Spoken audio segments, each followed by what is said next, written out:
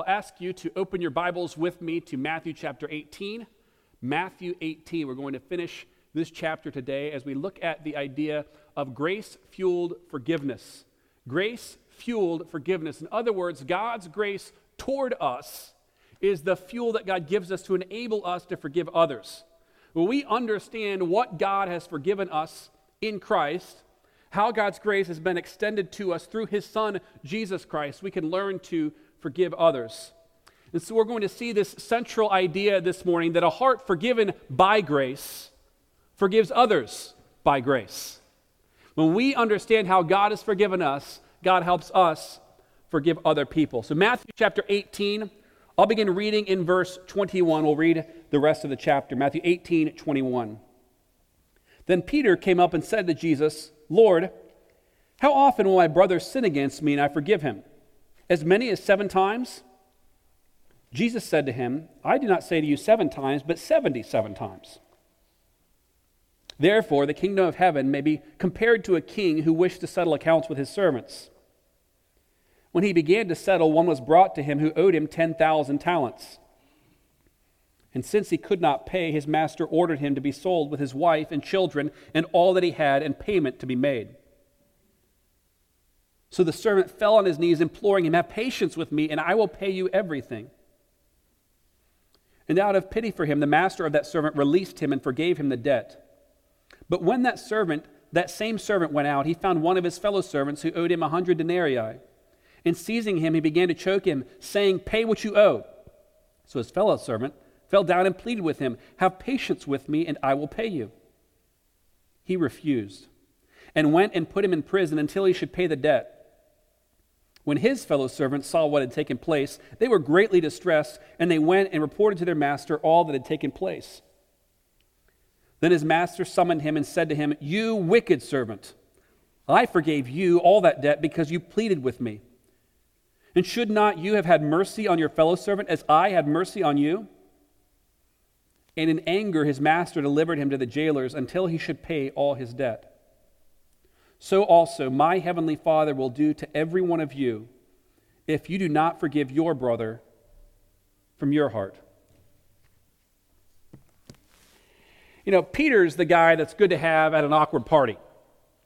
If there's a room full of people and, no one knows quite what to say, Peter will pipe up. Now, he's not the guy you want to tell your deepest, darkest secret and hope that he'll keep it. But he is a guy that knows the icebreaker and kind of get things rolling.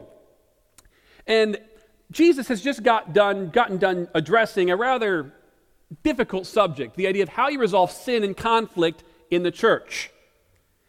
And Peter has a follow-up question. Well, Jesus, how many times do we have to go through this process with this theoretical person? And in doing so, he introduces an ethical question. In other words, let's say you have the same person, the same troublemaker, doing the same thing, theoretically, over and over and over again. This person has a hard time licking this particular sin. How many times, how obligated are we to continue putting up with that? Well, before we go any further, let's note that we're talking about sin in a context where a person is genuinely repenting of their sin. In other words, Jesus has already taught a number of times about how important it is that our words and our lives match. So in Matthew chapter 7, Jesus taught that we know one another by the fruit of our lives. So by our fruit we can be known. And in Matthew 18, he says there's this process you go through with repenting people. But let's just say for the sake of argument that this person shows fruits of genuine repentance. He's not merely saying, "I'm sorry," and kind of going back to the same thing. He's genuinely turning to the Lord in his sin. How many times do we have to forgive that person? Well, the rabbis had a theory about this, and they taught that 3 was the magic number. In other words, the 3rd time's the charm. In fact, quote, they say, if a man commits a transgression, the 1st, 2nd, and 3rd time he is forgiven. The 4th time he is not forgiven. I mean, it makes sense, right? At some point, someone has to learn their lesson. So Peter goes way out on a limb, and he probably thinks he's being rather extreme here. And he says, okay, the rabbis teach 3 times. I'm going to double that, and I'll even add 1 at the end. And he says 7 times. He may expect a pat on the back at the end of this, like Jesus, like, "Oh man, Peter, you are the most gracious of gracious people ever." So no doubt he's surprised when in verse 22, Jesus responds and says, not 7 times, but rather 77 times. In Genesis chapter 4, first 2 brothers are born, Cain and Abel. And Cain and Abel, like a lot of siblings, have sibling conflict. Their conflict centers around the idea that God accepts Abel's offering and does not accept Cain's offering, and so Cain kills his brother. Cain is an evil guy. If you pass 6 generations down, Cain's great-great-great-great-great-grandson, you come to a man named Lamech. Now, if Cain is a bad man, Lamech is a bad man. In fact, Lamech is an abusive, evil, murdering guy himself, and he sings a song. And he sings a song to his wives, and he brags about how abusive and evil he is. And he says, if Cain's revenge is 7-fold, then Lamech's revenge is 77-fold. In other words, Lamech is a picture of the most abusive, most vindictive, most evil person. And what Jesus teaches here is that what on the evil side is characteristic of the worst person, on the flip side, that kind of generous, most forgiving, most gracious spirit should be characteristic of any child of God. So what was once characteristic of the worst person must, through Christ, be characteristic of all God's people in a positive sense. Lamech was concerned with 77 times revenge, and we ought to be concerned with infinite forgiveness through Christ. And as Jesus often does, he tells us a story to help us understand. He gives us a picture of the king's mercy in verses 23 through 27. The ancient temple in Jerusalem was the greatest building project in ancient Israel. Its magnificence, its wealth, its opulence were famed throughout that part of the world.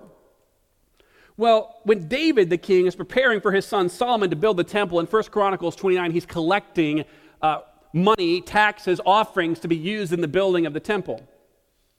And in that chapter, we have David's contribution to the temple. 3,000 talents of gold and 7,000 talents of silver for a total offering of, if you're good at math, 10,000 talents. In other words, 10,000 talents is a king's ransom. It's a king's offering. It's something that only a king can afford to pay. So a servant who owes 10,000 talents owes an unimaginable, impossible to pay debt. We think of money in terms of decimal places and zeros today. So if you want to add money, you add a zero to it. But in this case, a talent is an amount of zeros. It's an amount of weight. It's a value weighed. And a talent is the greatest weight, the greatest measure in Jewish currency. This is a vast sum of money that this servant owes this king, a sum of 10,000 talents. This means that this servant is probably someone fairly important, perhaps a high-ranking official, maybe a tax collector who has failed to pay the taxes back to the king. He's collected them and he's kept them for himself. When Herod the Great died, his kingdom was divided amongst his sons into tetrarchs. His sons, the total amount of tax collected from all of his regions was 900 talents per year. So in other words, what you're looking at is something in the neighborhood of 10 years' worth of tax collection from the entire kingdom that this man owes. To translate this into today's money on the conservative side, this is in the tens of millions of dollars. Probably more likely, this is somewhere north of $1 billion debt that this guy owes.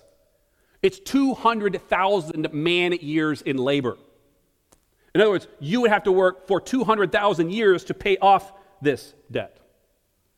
Well, the most valuable first-century slave is worth 1 talent. But that's the top of the food chain, the best, most important servant. So if the king responds to this debt, as he has a right to, by selling this man and his family into slavery, there's no way that they can pay off this debt. This man, his wife, his kids, it's not a way to repay the debt. It's a token gesture to the king, just to kind of, satisfy him at some level. So this servant literally has no hope. The debt is too big to pay, and there's no doubt that he's guilty of running up this debt. So in verse 26, he is desperate to be rescued. And he comes to the king, falls on his knees, and begs for mercy. He literally asks, "Be patient, and I'll repay everything." Note the wording here, "be patient." It's a plea for patience because that's significant later. And also notice that this is an unjust request that he's making. He says, "Be patient with me and I'll do what? I'll repay you." But it's impossible that he can repay this debt. It's an impossible debt to pay. No matter how patient the king is with him, he can't pay this money back. So rather than being patient, the king opts for mercy and chooses instead to forgive the debt. I mean, maybe he's just a practical guy and he realizes he's not going to see the money either way. It doesn't do him any good to sell this guy and his family. I mean, this is an unbelievably generous decision. This servant has run up an impossible debt. The king has the power to snap his fingers and just make it go away, and he does so. But think what this means. It's not just the forgiving of a debt. It means this man, his wife, his children are free. I mean, no doubt in this moment, this is an unbelievably emotional moment for this man. He's guilty of this debt, but he goes free. It's hard to imagine what he feels. Joy, hope, a sense of being delivered, maybe even gratitude. But I don't think actually gratitude because of what happens next. Let's see what this big, important, forgiven servant does next. The king is merciful, gracious. The servant, on the other hand, is greedy. He's a fairly important person to run up this kind of debt, and so he has servants or people working for him as well. One of his servants owes him some money, 100 denarii. 1 denarii is 1 day's wage, so if you're good at math, 100 denarii is 100 days' wages. So it's a not insignificant debt, but it's not like his debt. So visualize with me for a moment. Let's say instead of a day, let's say we're talking miles, so 100 miles of debt. So what's 100 miles from here? I mean, Myrtle Beach, Columbia, Statesboro, something like that. So if you had to walk there, that's a long walk. I mean, it takes some time to walk that out, to pay that debt back. But the big servant, the big dude owes a 73 million mile walk. In other words, if he were to walk around the earth, he'd have to take a trip around the earth some 2,931 times to walk off his debt. 24,900 miles around the earth, walk that about 2,900 times, and he could pay off his debt. One debt is reasonable here to Columbia. The other debt is not. It's not possible to pay that debt. So the servant who's just had an infinite debt forgiven no doubt turns around and is reasonable, right? Not really. Look at the attitude of this big, bad servant, verse 28. Seizing him, this other servant, he began to choke him, saying, "Pay what you owe." Now, we don't know all of the reasons for this guy's situation, but it's easy to create a little backstory here, isn't it? To imagine that the debt to the king isn't the only debt that he owes. Maybe he owes something to a bank or a money lender, and someone with trouble like this has trouble perhaps on a number of financial fronts. He's probably living in a bigger house than he can afford, driving more chariot than he can afford, buying nicer togas than he can afford. I mean, he's probably living a lifestyle that he shouldn't be living. And when you run up a tab on life, life always comes calling. And life comes calling for him. So his greed makes him desperate. His desperation makes him cruel. So in verse 29, we hear some words for the second time. He says, "Be patient, and I will repay everything." Does that sound familiar?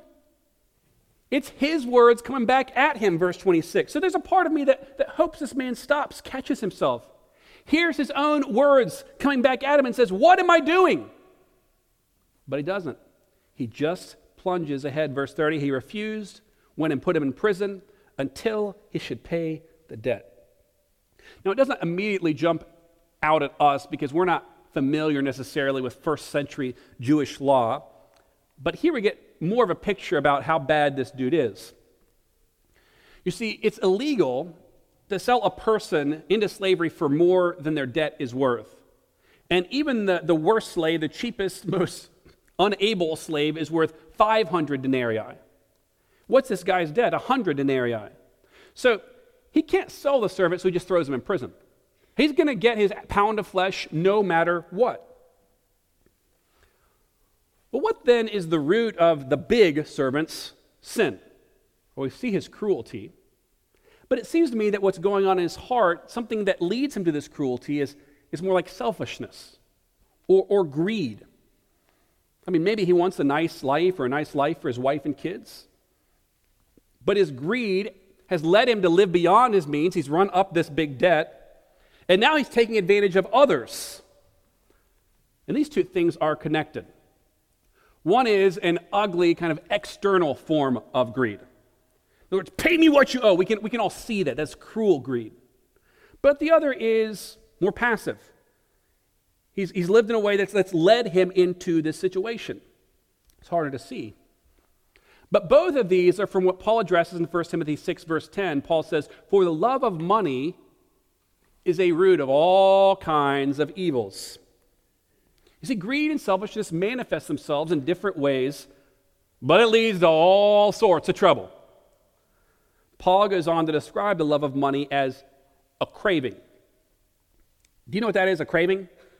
I mean, now some of y'all ladies can remember seasons of life where you've had this. A craving for something that you've never, ever had in your life. And you go through a 9-month period and suddenly you crave ketchup on pickles or something weird. But beyond that, we go through life and we have cravings. So we're leading up to Thanksgiving, and the most important part of the meal at Thanksgiving isn't turkey or dressing. It's not cranberry sauce. It's not mac and cheese. It's not ham. It's vanilla cream pie. And so we're driving up to Greenville for Thanksgiving, and there's this list of food going around you get this family text, and I'm realizing I haven't heard anyone mention vanilla cream pie. And it's not Thanksgiving if we don't have it. We have it once a year, and I'm really looking forward to this. And so suddenly, I haven't been craving vanilla cream pie, but suddenly I'm craving vanilla cream pie. And realize that Thanksgiving isn't passing if it hasn't passed if we haven't had vanilla cream pie. Thankfully, my sister-in-law came through for us. We had plenty of vanilla cream pie. But a craving is this desire that kind of rises up in you, and you begin thinking about it. You begin fixating on it, and it's like, man, I want that thing. Maybe your mouth starts to water if it's food, or maybe you get started excited. I don't know. You used to look at magazines. You flip through Amazon. You scroll through it to look, just to imagine the thing. You begin to crave it. You begin to think about it. Our desire to satisfy our cravings and passions may not be wrong, but it can lead us to take advantage of others. And that's what happens here. Either actively by taking something from someone, or passively by failing through to follow through on our responsibilities. This servant does both. He doesn't follow through on his responsibilities, and then he demands of others in a way that he's not willing to follow through himself. You see, you can't outgive God, but you can outlive your means. And that's what this servant has done. What's the upshot of this? Paul says it's through this craving, through this desire, that some have wandered away from the faith. People chase the American dream. A bigger house, a nicer chariot to drive, better clothes, better schools. There's nothing wrong with any of these things. The Bible speaks of money, of riches, as a blessing from God. But God doesn't promise to make all of us healthy, happy, and wealthy in this world. We live in a fallen, broken world. And so what happens with our sinful hearts is God gives us good gifts. And we begin to value those gifts more than the giver. We begin to value the created things more than the creator. And we make our comfort, our standard of living, our lifestyle, rather than the glory of God, the chief end of man. So we exist for our comfort, our advancement, our glory, rather than the glory of God alone. So how do you know if you've fallen prey to the sin of the greedy servant? How do you know if you're loving stuff too much? It might be uncontrollable spending habits. Might be debt out of control. It may be taking advantage of others, fudging a little when you can to get ahead. It may look like not giving generously, sacrificially to a local church because you're consuming everything with your cravings. So what do you do when you find yourself in this position? Because the truth is, we all find ourselves at some level wishing we had more than we do. There's always more opportunity, always more need. How do we handle that? Well, we might need to be honest with ourselves and the Lord first. Sometimes it's hard to admit we got a problem. We got to step back and admit that we have the problem. Secondly, if we recognize this, we have to repent of the habit as sin. The Bible's clear about the love of money. We have kind of band-aids or euphemisms. I'll take care of this after Christmas. But just repent and take care of the sin as sin. Thirdly, reach out for help if you need it. We all need help sometimes. We all come broken, needy, empty. And growing in Christ is a community project. So find a friend or find a counselor who can help you. And fourthly, remember the grace of the gospel. We're going to end here in a minute, but don't forget it now. The God we serve isn't the unforgiving servant. He's the forgiving God. He's the forgiving King. And so if you find yourself in need of help, there's no shame in that. We're in a community of people who are needy, a community of broken, empty people. Now, we know that servant 2 is a nicer guy than servant 1, because servant 2 actually has some friends. And in verse 31, they reach out to the king, their master, and tell him what's going on. And this brings us to the king's justice. What is it that brings forth the full force of the king's justice in the life of his servant? It's not the servant's debt. That's the big old problem staring us in the face. He forgave the debt. Rather, it's an unwillingness to forgive his fellow servant. Listen to the words describing the servant's lack of forgiveness. He seizes him, chokes him, refuses to forgive him, puts him in prison. So how does the king respond? Verse 32, you wicked servant. Verse 34, in anger his master delivers him to the jailer. Now this isn't debtor's prison. So the little servant goes to debtor's prison. That's where he's getting put. This guy doesn't go to that prison. He goes to the big, bad prison. This jailer, it's a torturer. It's a merciless person. It's someone designed to make you wish you had never done what you've done. Since this guy can't pay the debt, it's now going to be tortured out of him. He's going to pay it in pain. Well, what's the big deal? Why does the king respond this way? Because the servant's lack of mercy to his fellow servant reveals his lack of gratitude, his lack of repentance, his lack of understanding for what the king has done for him. So now he is going to be punished to the full extent of the law. It's striking that a passage about forgiveness ends with a sobering warning, a promise of judgment. Verse 35, if you do not forgive your brother, my heavenly Father will punish you to the full extent of his justice. You see, forgiven people forgive others. It doesn't remove consequences. It doesn't remove natural outcomes. But those who won't forgive demonstrate that they don't themselves understand God's forgiveness. Because those who have their sin forgiven by the grace of God understand how great our debt is before the Lord. So, in case you're not following it here, to draw out some parallels in this passage, you're not the king. God is the king in this story. You're not the servant with a little debt. You're the big bad servant with the big bad attitude problem and the big bad debt. And all the people around you are little servants with the little debts. In other words, it works like this. We have this infinite sin debt against a holy God.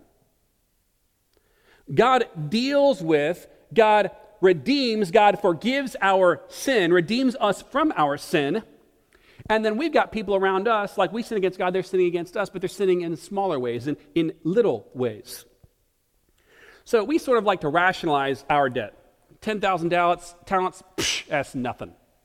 And what God is saying, no, you have a really big sin problem. against a really big God, a king with really infinite power to punish your sin. It's a big deal. Don't sneeze at this. Don't wish it away. It's here. We like to rationalize it. And so what happens is, someone, speaks wrong to us. Someone in our family treats our kids in a way that is dismissive or unkind. Someone at church says something they ought not to say. Our boss at work is unreasonable. And we view these things as 10,000 talent debts. And God says, it's real, but it's just an offense. Like, he's not pretending that doesn't happen, but he's saying, by comparison, your sin is so much greater. God's word teaches that we're sinners by birth and by choice. And it's not just a matter of understanding our sin from our perspective, it's understanding who we sin against. In other words, think about it like this. Let's say in your backyard you have a shed. You leave it unlocked. I'm walking by and I see the shed and I decide, I need a hedge trimmer. And so I walk into your backyard and I see if there's something there. I break into your shed and enter. Or let's say instead, it's 2 a.m, you're asleep, family, kids, all sleeping. Someone kicks in the door of your house and breaks and enter, which is a worse offense. Or maybe this, you're feeling particularly daring, you're a gifted thief, and so you decide to break and enter the White House. You see, like you're doing the same thing in each case, but what's changing? The gravity of the offense, the people that you're offending, the people that you're sinning against. Or imagine this morning I'm sitting up here and I jump back and there's a palmetto bug scurrying across the stage. And I went, bam, and I killed that palmetto bug. Now you might be grossed out, but most of you probably wouldn't be offended. Now maybe there's like palmetto bug lover here, I don't know. Is there a palmetto bug lover association? I don't know about it if there is. But maybe there is. But most people aren't going to, the only thing that would be offended is that we have to, clean that up and do something about it, right? So what have I done? I have killed something. But imagine instead that someone took out a gun and pointed and killed, took someone else's life. See, what's happening here is the same act, breaking and entering, taking a life. What's the difference? It's the person you're offending. It's the person, it's the being whose rights you're violating. Now imagine with me that you're a finite person with limitations and you sin against other finite people with limitations. That's the equivalent of stepping on a palmetto bug. But imagine that there is an infinite being in the universe. And that this infinite being is infinitely just, infinitely holy, perfectly righteous. And that to offend this being is to offend the greatest being in the universe. See, now you have a problem. It's not just what you're doing, it is who you are sinning against. And we all, God says, have broken God's law. We have sinned against an infinitely holy God, and in sinning against an infinite God, we run up an infinite debt. 10,000 talents is a far too small of an estimate for this debt. We can't repay this debt. It requires an eternity of punishment in hell, and even that is just a token gesture, like it would have been a token gesture selling this man and his family into slavery. So what do we need to pay an infinite debt? We need someone with infinite resources. We need a king. We need someone who can step in, someone who can fix this problem, who can pay this debt. God, the judge, comes knocking and he says, I require payment, and we say, I can't pay. So what do we need? We need someone who can. Into this gap between our inability and this infinite debt and God's infinite resources steps the Son of God, Jesus Christ. So in Ezekiel 22, the Lord looks out on the sin of mankind. And he says this sin runs up a debt, and he looks for someone who can meet the gap between our sin and God's infinite justice. God says, I sought for a man who could stand in the gap, and I found none. But then Isaiah 59 tells us into this gap steps God himself. Isaiah 59, 15 and 16. The Lord saw that there was no justice. He saw that there was no man and wondered that there was no one to intercede. There is no one. So what happens? Then his own arm brought salvation. You see, this is an impossible debt, an impossible scenario, and God provides salvation through his Son, Jesus Christ. God sent his Son, Jesus, so that while we are still indebted sinners, Christ died for us. The choice is clear. If you try to pay the debt yourself, you will perish. But trust Jesus, and he'll pay the debt for you. Would you turn from your efforts to pay this sin debt yourself and trust Jesus to save you? And we're going to close with a couple of final thoughts here. First, this is an important thing to understand. There is a difference between the disposition of forgiveness and the transaction of forgiveness. Now, this catches us a lot of times, so just follow along here, if you will. Ephesians 4:32 says, "We are to forgive others as God forgives us. Be kind to one another, forgiving one another as God in Christ has forgiven you." So how does God forgive? God forgives in Christ to repenting sinners. God always stands ready and willing to forgive, but he only forgives on the condition of repentance. 1 John 1:9, "If we confess our sins, he is faithful and just to forgive us our sins and to cleanse us." So if we repent, God always forgives. But 1 John 1:10 says, "If we say we haven't sinned, we make God a liar and his word is not in us." So if we deny our sin and refuse to repent, then God judges us. So God has a constant disposition toward forgiveness. But those who don't repent find themselves in Matthew 18:35 with God judging their sin. So the same thing happens in our lives. We must have a forgiving disposition, but also recognize that the transaction of forgiveness requires repentance. So let's think through a couple scenarios. You have an abusive parent, and you become an adult, you look back, either you knew at the time or you realize now what was going on, and you carry deep woundedness from this, understandably so. And one thing you wrestle with is, how do I forgive this person? Well, there are two things here. One is, it doesn't do you any good to maintain a heart of bitterness and resentment against this person. Resenting someone else for their sin or maintaining bitterness toward them is like drinking poison and hoping the other person dies. So it's like you're taking toxicity into your spiritual life and hoping it hurts the other person. That ain't the way it works. It hurts you. So on the one hand, you have to maintain a gracious, forgiving disposition. But on the other hand, this person, to biblically reconcile, must repent, must recognize his or her sin against a holy God. Or the same thing in terms of, let's say you have an unfaithful spouse. And you struggle with how to work through this. Well, on the one hand, you have your relationship with the Lord where you try to model Psalm 103 that Tommy read earlier to be gracious and forgiving like God is toward us. But on the other hand, that person must be repentant for the transaction to take place. Do you see the difference? So one is our heart before the Lord. That's a disposition. The other is a relational transaction that takes place. God always stands ready and willing to forgive. When does God forgive our sin? When we turn from our sin and trust Jesus. Amen. We always stand ready and willing to forgive. When do we forgive transactionally? When the person repents and requests to be reconciled. Ultimately, if we don't forgive someone, it demonstrates that we don't understand God's grace. And let's just think about this for a moment, because forgiving others is rooted in understanding the magnificent, forgiving grace of God toward us. Listen to these words that Tommy read earlier. The Lord is merciful, gracious, slow to anger, abounding in love. He does not deal with us according to our sins or repay us according to our iniquities.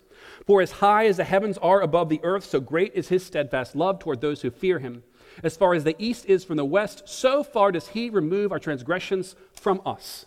You see, God's forgiveness, God's love are far greater than anything that we could even imagine. The images that Scripture gives us to try to help us understand this are beyond what we can grasp.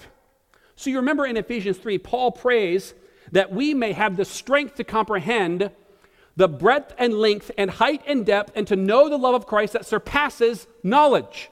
He's using kind of the same language that Psalm 103 uses, this length and breadth, this height and depth. There's this vast, magnificent love of God. You see, God loves you far more than you can ever comprehend. And God has forgiven you far more than you will ever know. So when Paul prays these words, now to him who is able to do far more than anything that we could ask or imagine, he's saying God has already done more for you than you could imagine. God not only is able to do it, God has done it. He has done far more than you could even comprehend. You see, we serve an infinitely loving, infinitely gracious, eternally forgiving God. So do not believe the lie that your sin is too big for this God. It's not. God is much greater than our sin. To imagine that is a vast overestimation of our ability and a vast underestimation of the infinite ability of our God. Our Father is perfectly loving, perfectly gracious. If we doubt the love of our Father for his children, it ain't because he's not loving. It's because we don't know him well enough. I mean, listen to what God says about his love. Isaiah 54:10, my steadfast love shall not depart from you. Jeremiah 31:3, I have loved you with an everlasting love. Zephaniah 3:17, the Lord your God is with you, the mighty warrior who saves. He will take great delight in you. In his love, he will no longer rebuke you, but will rejoice over you with singing. Ephesians 2:4-5, but God, being rich in mercy, because of the great love with which he loved us, even when we were dead in our trespasses, made us alive with Christ. 1 John 3:1, see what great love the Father has given to us, that we should be called the children of God. 1 John 4, God is love. This is love, not that we love God, but that he loved us and sent his Son as a sacrifice for our sins.